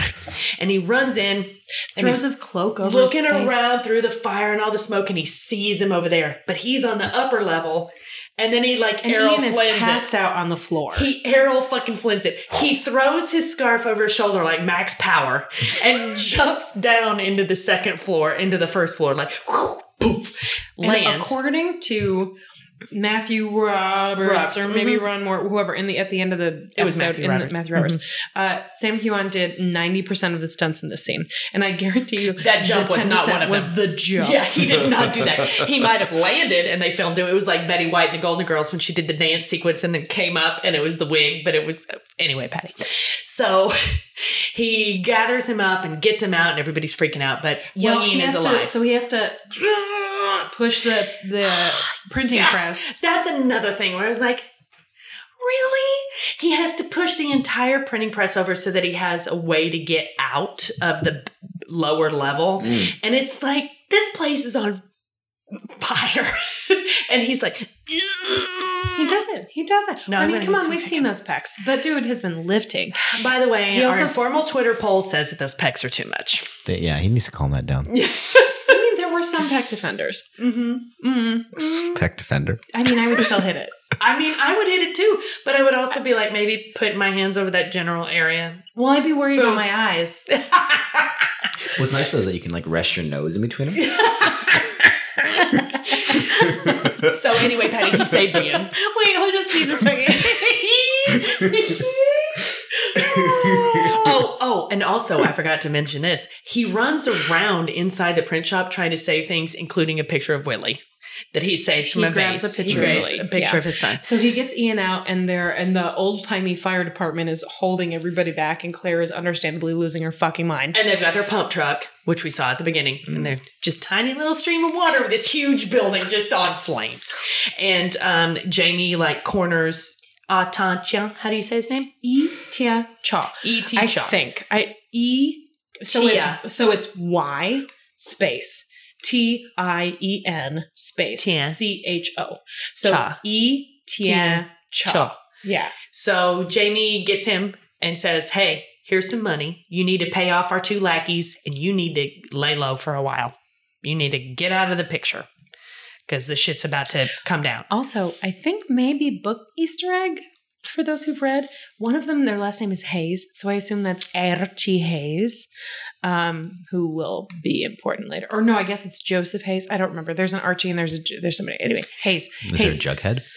No, but Hayes. There's a Hayes, and it's And an important then- Hayes, and then followed by another important Hayes. The episode ends with Fergus being like, so, have you told Claire? Well, because Jamie says, Ian, after he his way back to life, his first words are not, but I never got to come. His first words are, although for all I know, that might have been round 2. We don't know. Yeah, we Let's don't hope know. We weren't there. Let's hope Ian got one out. Anyway, he says, Uncle Jamie, so Claire needs to take some of that weed, put it in the pipe so he can smoke it. Anyway, he tells him that the guy took a bunch of the zines. Yeah. And then he was going to Sir Percival. And Jamie's like, well, fuck, we need to get the We fuck gotta out of get town. out of here. We And we're gotta going to get go out of to another city. I don't remember what city it was, but I know it wasn't Aberdeen or Dundee. Yeah, he was shady about Aberdeen It was and Dundee. really funny. Comically overplayed. Was like, better than him being on the streets in some other city. Like Aberdeen or or Dundee. We're like, what the fuck do you know about Aberdeen or Dundee? I mean, probably a lot. Probably, but I mean, if those cities spoke a different I was just language, he mad. would speak that language. I was that's just how much mad it is. at Jamie this entire Me too. episode. Mm-hmm. And they didn't even get to have angry sex. No. Or makeup sex. Come on. Anyway, so he says oh shit, we got to get out. And Clary's like, yeah, we do. We have to take your nephew back to his parents. And he takes one look at her face and is like, fine. You right. I'm gonna, yeah, okay. We'll do that. So he goes to Fergus. It's like, well, here's, do this thing. And also find fucking Ned Gowan. You tell him to get the fuck to Lallybroch with news. And about the matter we discussed. And Fergus is like, okay, cool. But isn't that risky? Because like, your wife, have you told her about your wife? He's like, no. And it's not anywhere near, I forget, I should know. There's the place where Jamie's wife lives. It started with a B. Brigadoon. Brigmorda. It's Brigmorda. Yeah. Is not anywhere near Lallybroch. Or no, it's whatever. Brachmorda is Lallybroch. It doesn't matter. Anyway, Patty. So, and Fergus is like, yeah, but dude, you probably should have told her. Let me give you some advice for what to do after you get back to Lallybroch. First, tell her she's the most beautiful woman you've ever seen. Second, ask her if she wants a drink.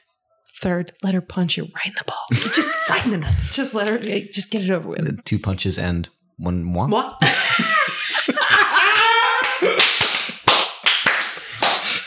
And that's our setup for next week. And then we get a next week on that is deeply stressful, including some more shit that's not in the books. So let's do our little scales. Okay. So that we can do, and our TGP, which I keep calling GVP. But it is literally the Golden Pamplemousse TGP. Yeah, TGP. Thanks again, Dr. J, Dr. Julie, teaching us fundamentals. So let's do our scales and our TGP. So let's talk about costuming. I'm tired of inventing scales, so let's just talk about we'll just quick talk rate about it. for the costumes. What is it? It's all going to be Ken Burns baseball from now on. Better or worse than Ken Burns baseball? Well, I mean, I I've really never like Ken Burns baseball. I've actually never seen it, but I bet it's pretty good. Ken Burns Civil War? Yes, it is not as good as Ken Burns Civil War. It's probably between Prohibition and the national parks. Okay. Mm-hmm. I mean, I thought we got to see more of the bat suit, which I really like. That pocket shot was hot. But honestly, it's not a costume heavy episode. Quote unquote costume I remember best is the weird Game of Thrones moment with all the... Yeah, they had a weird sexposition moment in the whorehouse where like... And it wasn't technically sexposition because there wasn't any exposition happening. But it was weird, like you got to see people fucking in the background. There was no reason and there was for a lot it. of like, wow. And it was not fun. And boobs. And it's like, who cares? Why? I mean, it is a whorehouse. But I mean, no. I will say this.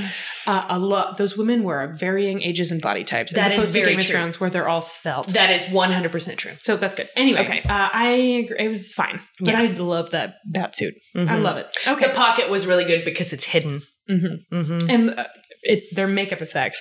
But both the body double in front of the fire. Yes. And the fake trephining and the milky eye. All A+. Those were all very good. Yeah. Okay. Fucking. Nothing. No, there's not. Oh, wait, young Ian. Oh. Also. It feels like the first time. That wasn't what we were going to do, though.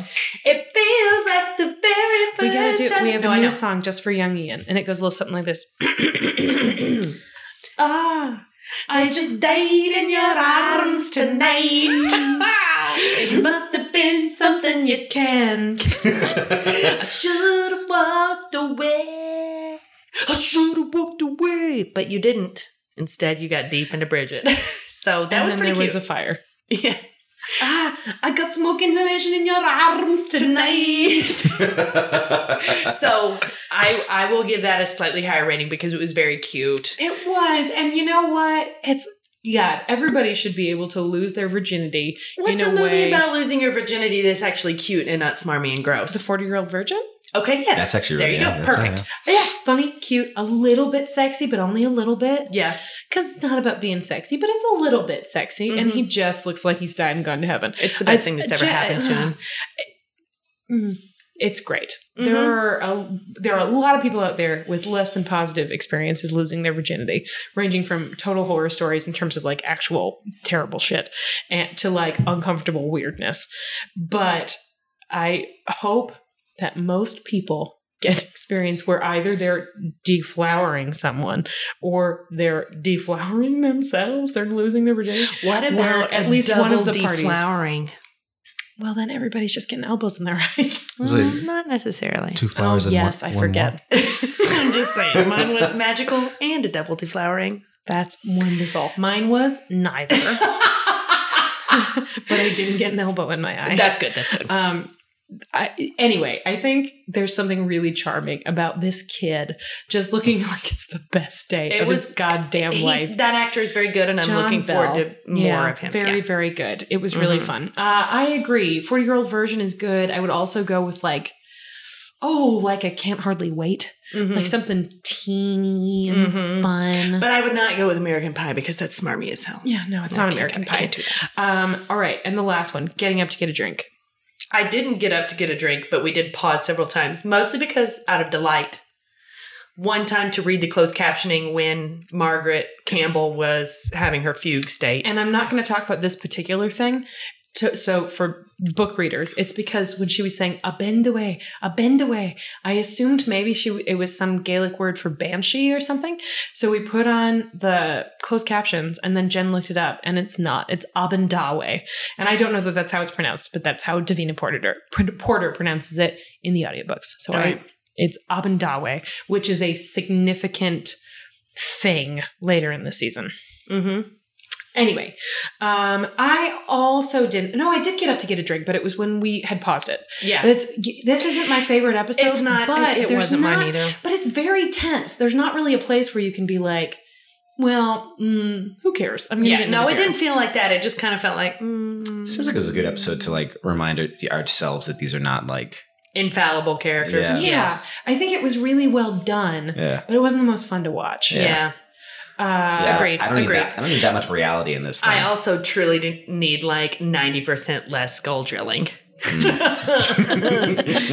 That's true. There's more gross stuff coming up. Sorry. Great. Sorry, bro. Wait till you get to the point when she uses maggots to debride tissue. You know what? Julie, I get it. Is there going to be a leech bleeding somebody? There are leeches, but they're not. Oh, no. Yep, there are leeches. Great. I was about to say there are leeches, but they're not being used medically. But that is not true. She does use leeches medically.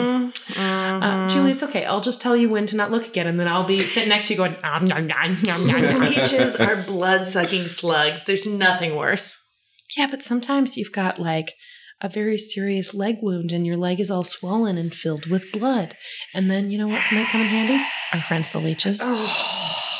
But I would need you there to help me because the best way to get them to pop off is to cover them in salt. Anyway, I'll let you know when that is happening. So let's do our TGP. Julie, do you have one? I'm going to say Young Ian. John Bell? Yeah, John Bell is my TGP. He was a delight to watch. The entire story of him running away all the time is very interesting to me because it seems like, why? So I'm excited to learn more about that. Yeah, that's mine. I am tempted to pick Katrina Buff Mama because this is like, I mean, the zillionth episode in a row where she's been really great and we've never picked her. Mm-hmm. But I'm assuming I'm picking her next week just based on what's going to happen. So I'm going to go ahead and say John Bell too because he was so great and that scene between him and maybe I'll do a tie. Maybe César Tomboy and John Bell. And two women. Bella. One moi. Oh, I mean, two TGPs. One more. That's what I'm doing. That's what I'm going to do. I thought they were really great. So yeah, really good episode. At this moment, before we go into the spoiler section, in which I just... I'm going to try not to ruin things for Julie, but we got a lot of shit to talk about. And hey, book readers, I'll say this now. If you want to chat about it more, find me on Twitter. And honestly, my direct messages are open. You can send me a message because we should try to avoid spoiling things for people. I know a lot of you are marked as accounts that say Outlander spoilers, and that's fine. But I, as a person who writes about TV professionally, I can't just like throw spoilers in my thing. I can't. So send me a message. Anyway, at this point, I want to read our Patreons. Our Patreon patrons. As always, we want to thank those who are giving at our 2 highest reward levels. That is Yvonne Kaiser, Ann Gavin, Katie Kirshner, Amanda Newton, Beth Locke, Heather Moore, Ruth McCormick, Lyd, L-Y-D. It's uppercase L, lowercase y, uppercase D. Lyd. We're just going to say Lyd. Lyd.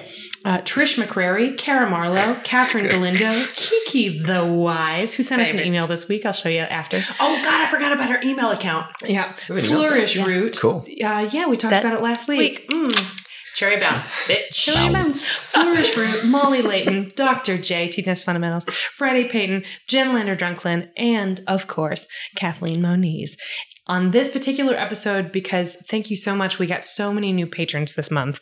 I'm just this one time going to real fast read all of your names because you're just wonderful, and I can't. So we're going to be able to do some really cool things. And in fact, already had to pay for a bigger Libsyn account because we maxed out our storage this month. Yeah, and that's paying. We already bumped up once. So anyway, thanks to the rest of our Patreon patrons: Kristen Flannery, LM, Sarah Russell, Anna Pereira, Jessica Ruzek, Mary Frances Banner, Tori Bryan, Meredith Ottery, Laura Feldman, Sean Barrett, Jennifer Grebb, Becca Stamp, Jill Cardinal, Laura Dixon, Amanda Early, Keenan Caldwell, Dee Crawford, Jennifer Moniz, Savannah, Kelly Bodden, Rose Cardeal, Elizabeth Young, Alana Myers, the breastfeeding mom, Jenny Graves, Susanna Grinnell, Kate Gibson, Heather Johnson, Monique Arenas, Emily Ross, Helena, Aaron Kruger, Liz Tarr, Claire White, Molly Mullen, and our friend Al Iverson.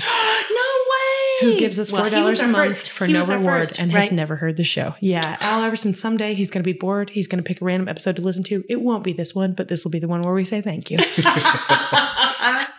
So thank you to all of you. It's really, really great, and it's incredibly helpful, and we're going to keep finding cool things to do in return.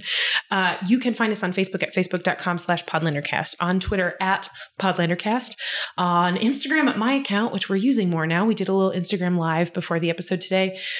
So maybe eventually I'll change my name to just being a Drunkcast name so we can use it for that purpose. But for right now, you can find me at Allison Shue. You can also find me on Twitter at Allison Shue, find Julie on Twitter at Julie Starby, and find Janine on Twitter at Pagel_Aaron. He loves all the things you send him, and I'm really glad that he is such a fan favorite. I really will love everything. The number of gifts we got about Janine being hammered, it's a high number. Man, I'm actually embarrassed about how drunk I was, but also badge of pride getting compared to Kristen Wiig in that movie. Yeah. Hey, like I said, we all get 1 or 12. Mm-hmm. I'm already at like 8. You can also ask Kiki the Wise, aka _poetry_corner, aka Kristen.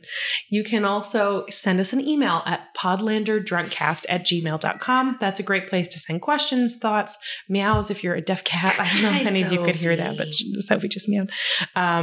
Or anything else you want to share. Or, get in my Twitter DMs. We can talk about the book. So at this point, if you have not read the books, you should sign off. If you have, stay put. I'm going to pretend we're going to play Yakety Sax, but I don't want to make that work for Aaron. You know we're going to play. What? I just died in your arms tonight. Must have been something you did. I should have run away. I just changed it to run so that I could roll my R again. I should have run to the whorehouse. Anyway, here we go. Je suis spoilé. A term now being used by fucking BuzzFeed Australia. What? You guys? What? It's I weird. know. There's another Daphne on there. Yes. It's like, I'm sure it's a coincidence, but it does feel really weird. it's because it's happening all of a sudden. It's really strange. Anyway, God, there's a lot of shit to talk about. So Archie Campbell in the books is a free church minister. This is the brother of the psychic. Yeah. And he is real judgy about ladies and not just an asshole. So that is a thing that's different. after so in the fire in the print shop, before they realize young Ian is in there, because young Ian does not sleep in the print shop in the book, Jamie still rushes in to save his printing press. So he and some other people rush in to throw all of the pieces of his printing press out into the street. See, that's actually what I thought they were going to do when you were talking about him pushing it's kind of a bummer because that thing travels with them. I won't say where, but that thing eventually follows them on their travels so that they can keep using it. Yeah. Because Jamie had that whole speech about they put another weapon in my hand because he can't write really because he's left-handed and was forced to learn to write with his right hand and then got his hand fucking beat to shit by Jack Randall.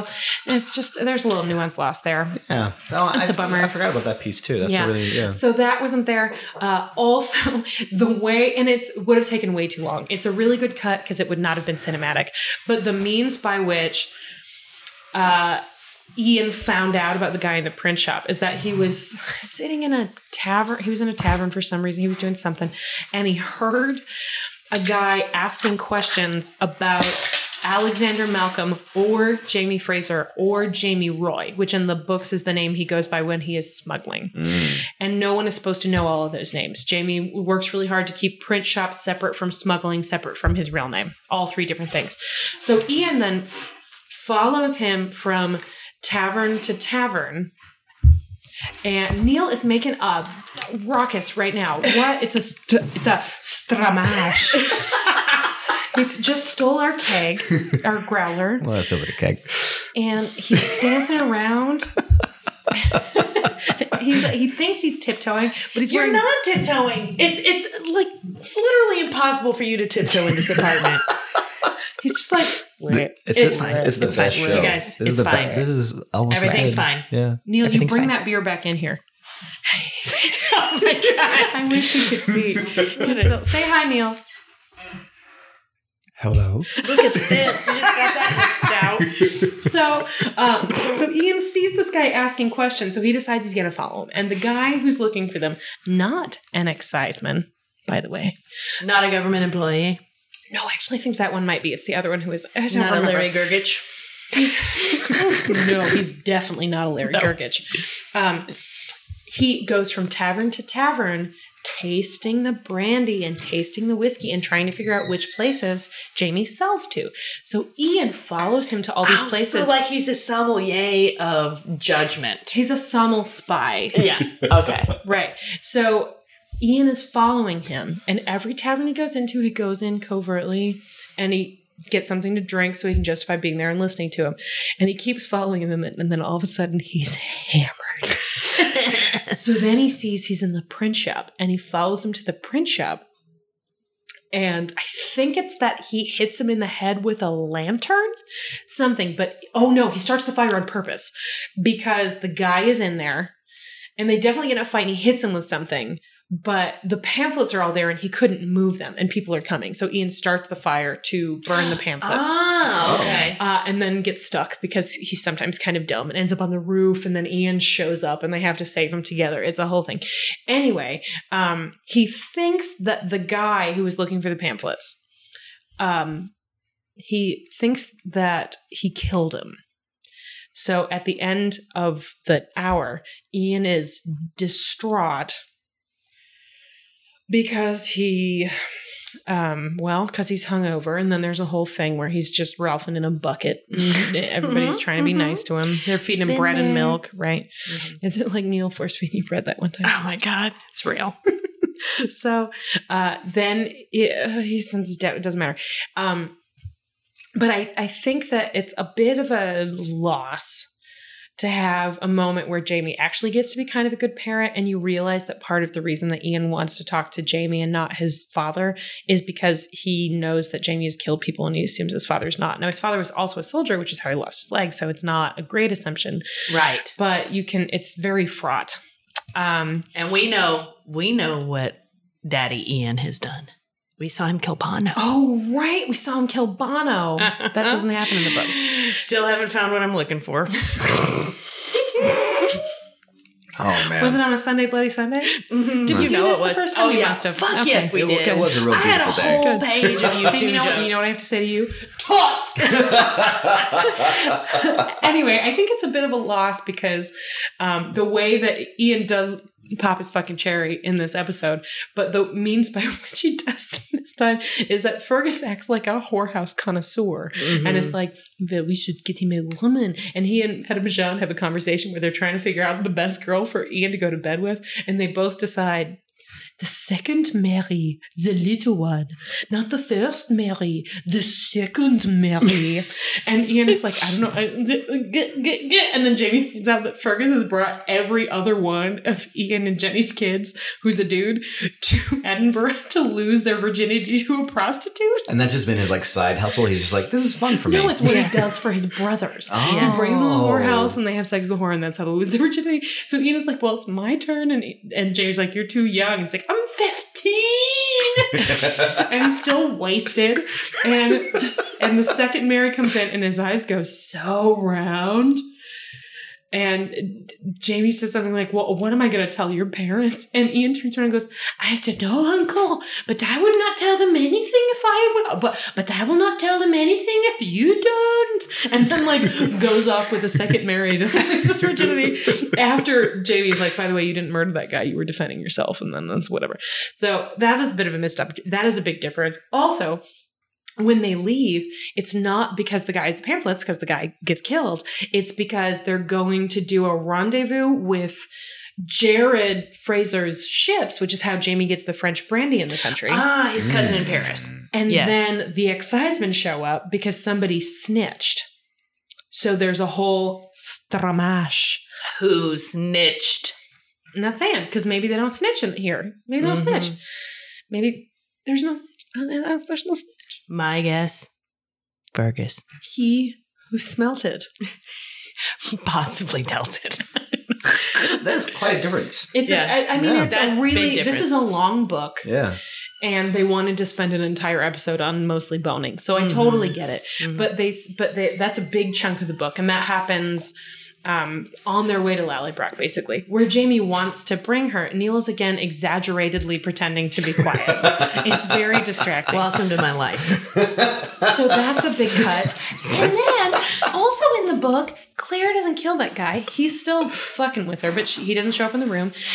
She bumps into him in like a stairwell and he's like, hey, well, how about this? I'll give you some money if you talk. And then maybe also I'll fuck you because you're obviously a prostitute, because she's running around in her nightgown. She's like, no, get off me, get off me. And there's a scuffle, but it is not nearly as I'm going to rape you and I'm going to kill you. Which there's another thing we should talk about, because there's a... You were going to talk about the serial killer. We'll get there too. But Okay. Terry Dressbach and Maureen Ryan had a really interesting conversation on Twitter this week about rape on Outlander. It was fascinating. Anyway, it's Mr. Willoughby / Etienne Chon who kills him because he's wasted and the dude is fucking with honorable wife. Oh, yeah. And he shoots him. And then he dies. Etienne Chon. Which is maybe not a great idea, but at the same time, honorable wife, dude threatening her. Gotta go. Yeah. And then they still hide him in a cask of creme de menthe. And there's a whole thing. The reason that Claire can't leave her room and has to go get breakfast with the prostitutes and then comes back up and has to deal with all that other shit and can't get clothes and everything's going to the dogs is because one of the people who works there, one of the maids who works there, had to call in sick because her sister got murdered by a serial killer. And then Claire hears this whole story about how there's a serial killer in Edinburgh called the Fiend. She who said has this killed, today. I think, geez. 3 prostitutes and 1 nun. But only killing women. And it's a whole stramash. I'm just going to keep saying That's the third time. it's everybody It's a drink. charm. It's the new It's drink. a charm. Stramash. Oh shit. There we go. And I think all of these cuts, the changes between what happens with the Campbells, I think that's really smart. The fortune telling does not show up in this part of the book. So I guess I'm spoiling that Margaret and Archie Campbell are going to come back, but they do. And when they do, in at least some aspect, fortune telling is a part of it. And it's important. It's a climactic scene. And this woman is going to be great.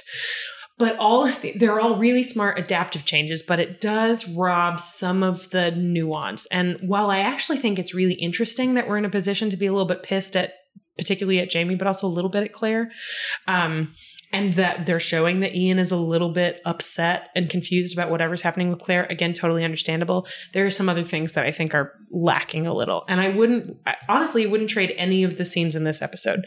I think individually they were all great. But you specifically, when we were watching it, said that cutting the Fiend was probably really smart because it took out a whole bunch of other I think stuff. the smartest cut they made is cutting the thing with the smugglers. Because it's really cool, but they would have to shoot entirely in the dark, and it takes forever. And it ends with Ian trying to decide if he's going to stay and guard Claire for Jamie, or if he's going to go try to warn them that they're going to get jumped at their secondary hideout location. And they both decide he should go to the secondary hideout location and warn them, and he heads the wrong way down the road. Takes off right in the wrong direction. Anyway, I think that they're all really good changes, and that one in particular is really smart. Getting rid of the Fiend will dramatically change a plot point later in the season. Okay. Without going into detail, it will mean different things for a number of characters and will make one scene probably cleaner because there's a point. Neil, are you okay? He's cool. We'll make those scenes a little more clean, but maybe also a little less scary. Yeah. I don't know. But honestly, the series has been mostly very faithful to the book. They've cut some things. Or condensed a lot of things, and they've obviously. moved some things around. They've certainly added some things here and there, and there were some additions. All of that, 2 women, 1 moi. Straight show. That's all show. Well done. I really like the scene with Bridget. On. That's 2 all women, the show. 1 moi. So good. Sir Percival, there's a whole ruse where Jamie thinks it couldn't possibly be him because he doesn't seem pissed, and then it turns out it is him, and there's no reason for it to be that complicated. So that's totally fine. Like, it all makes sense. But this is the first episode where I was like, this is really different. I see all of the reasons why this is going to be smart down the road. And I really do. It's going to make the rest of the season much simpler and much cleaner in some places. But at the same time, I was like, this is just less thoughtful. In some places, more thoughtful, and in some places, less. More thoughtful around Mr. Willoughby, for sure. Absolutely. Yeah. By a mile. And there's, it's by a mile. And I think turning, oh shit, Jamie has a wife and he kept it from Claire, into not, oh, you lied about this thing and that is a huge deal, but, oh, you lied about this thing and also we're discovering all of the ways in which we're different after having been apart for all these years, and all of the scars we hold for having been apart for all these years is really smart. But it doesn't make for an uncomfortable hour. Well, this episode, I mean, is only the second episode since they reunited. So they really jumped into that pretty quickly, because that was what I felt about this episode from beginning to end, was the tension of them realizing I have my ideas. I have my ideas. And it was cool, because it's not just like a romance novel where they fall into each other's arms and everything is beautiful. Instead, it is, oh, well, we lived as people for 20 years and now we're together and fuck you. I haven't spent all that much time on Twitter today. I would guess that there are a lot of book devotees that are not going to love this episode. And it was not my favorite episode of the show. I don't think it was particularly fun to watch, but the more I think about it, the smarter I think it is, particularly with some of the cuts, but also with the Claire and Jamie stuff. It felt transitional. It felt like we're moving from one idea into another idea, and sometimes that shows that have that aspect are not as obvious. This one felt a little obviously transitional. So sometimes it wasn't fun, ? I don't know. Which is okay. That's fine. It doesn't have to be fun. I want to say R.I.P. Printing Press, and I want to say R.I.P. Second Mary. And then along comes Mary. And then she is a prostitute who is smaller than the other prostitute named Mary. Hey. Now my empty cup is as sweet as the strong ale. As sweet as the strong ale. I really want to make this album. That'd be so fucking fun. I want to know what book readers thought, so please send me messages because I'm very curious about what you think. And I'm excited about next week. It's going to be dramatic. Oh, like dramatic in a good way or a dramatic where I'm like, come on, Patty. What do you think? I think dramatic in a good way. Okay. I mean, Laura Donnelly's going to be in it. Okay. You're going to be You know what? from moment 1 to moment I am thrilled 42. to see Jenny from the block again. Yeah. Just come on. Jenny from the Lally Brock. It's going to be really good. And also, Sam and Katrina are going to get to do some real good acting, I think. Okay. So, yeah, we'll see. The next episode is called First Wife. Hashtag first wife. No, it's probably hashtag the wedding ring of balls. I don't know. it'll be hashtag pitcher full of milk. No, next week it'll be hashtag creme de menthe. No, it won't be. No, that I don't actually know if that cask is going to come back, but I hope it does. Did it come back in the books? So I've always wondered. I think not, but there is a scene in the books. No, I can't actually say this without spoiling anything for you. You can't tell me who's drinking it. You don't have to tell me who's drinking Nobody it. drinks it. There is a scene in the books where a cask starts to smell bad and is brought up from the place it smells bad. That is what I will say. Okay. But at no point is it indicated that it is creme de menthe. Okay. So I have no idea. Interesting. Yeah. Anyway, I think that's it, right? Mm-hmm. Yeah, dude. We were trying really hard to go 90 minutes and we're at 110. We did not do that. But that's all right. It's just, you know what it makes time for? It makes time for one more thing before we leave. For you out there typing on your computer, or you, Jen Moniz, who's commuting, or also you, Julie, who's commuting. Yeah. When I listen to it, I'm almost always on the train. Okay, then for you, I say one final thing. Butthole. Bye. Bye. Bye.